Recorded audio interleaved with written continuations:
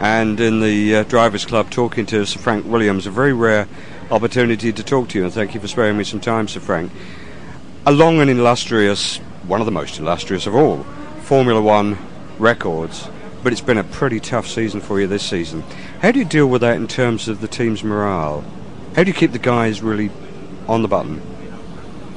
I think what's common to most, if not all, Grand Prix teams is a passion for what people do. And certainly Williams F1 is full of people, been around for many years. Some not so long, but they all really live for F1. And they all know it's hard, they all know that if it were easy, it wouldn't be worth doing to some extent. So people are ready for the rough times, and they know, and they're optimists if you like too.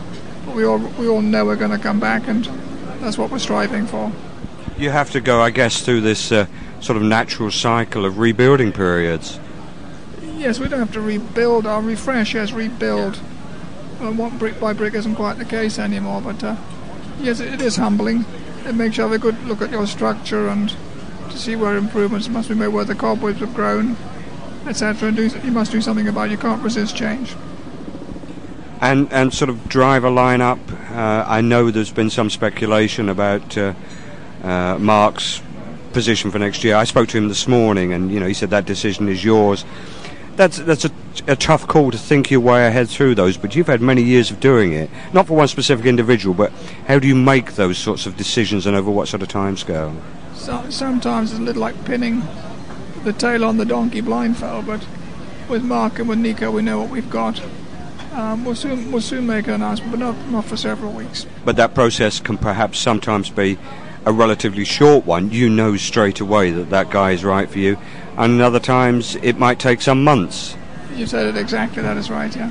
Is that a decision that you still take personally, or is it very much a collective decision? Absolutely not. I don't operate the cars, I don't work with the drivers throughout the Grand Prix season directly, nor throughout the endless testing summer and winter.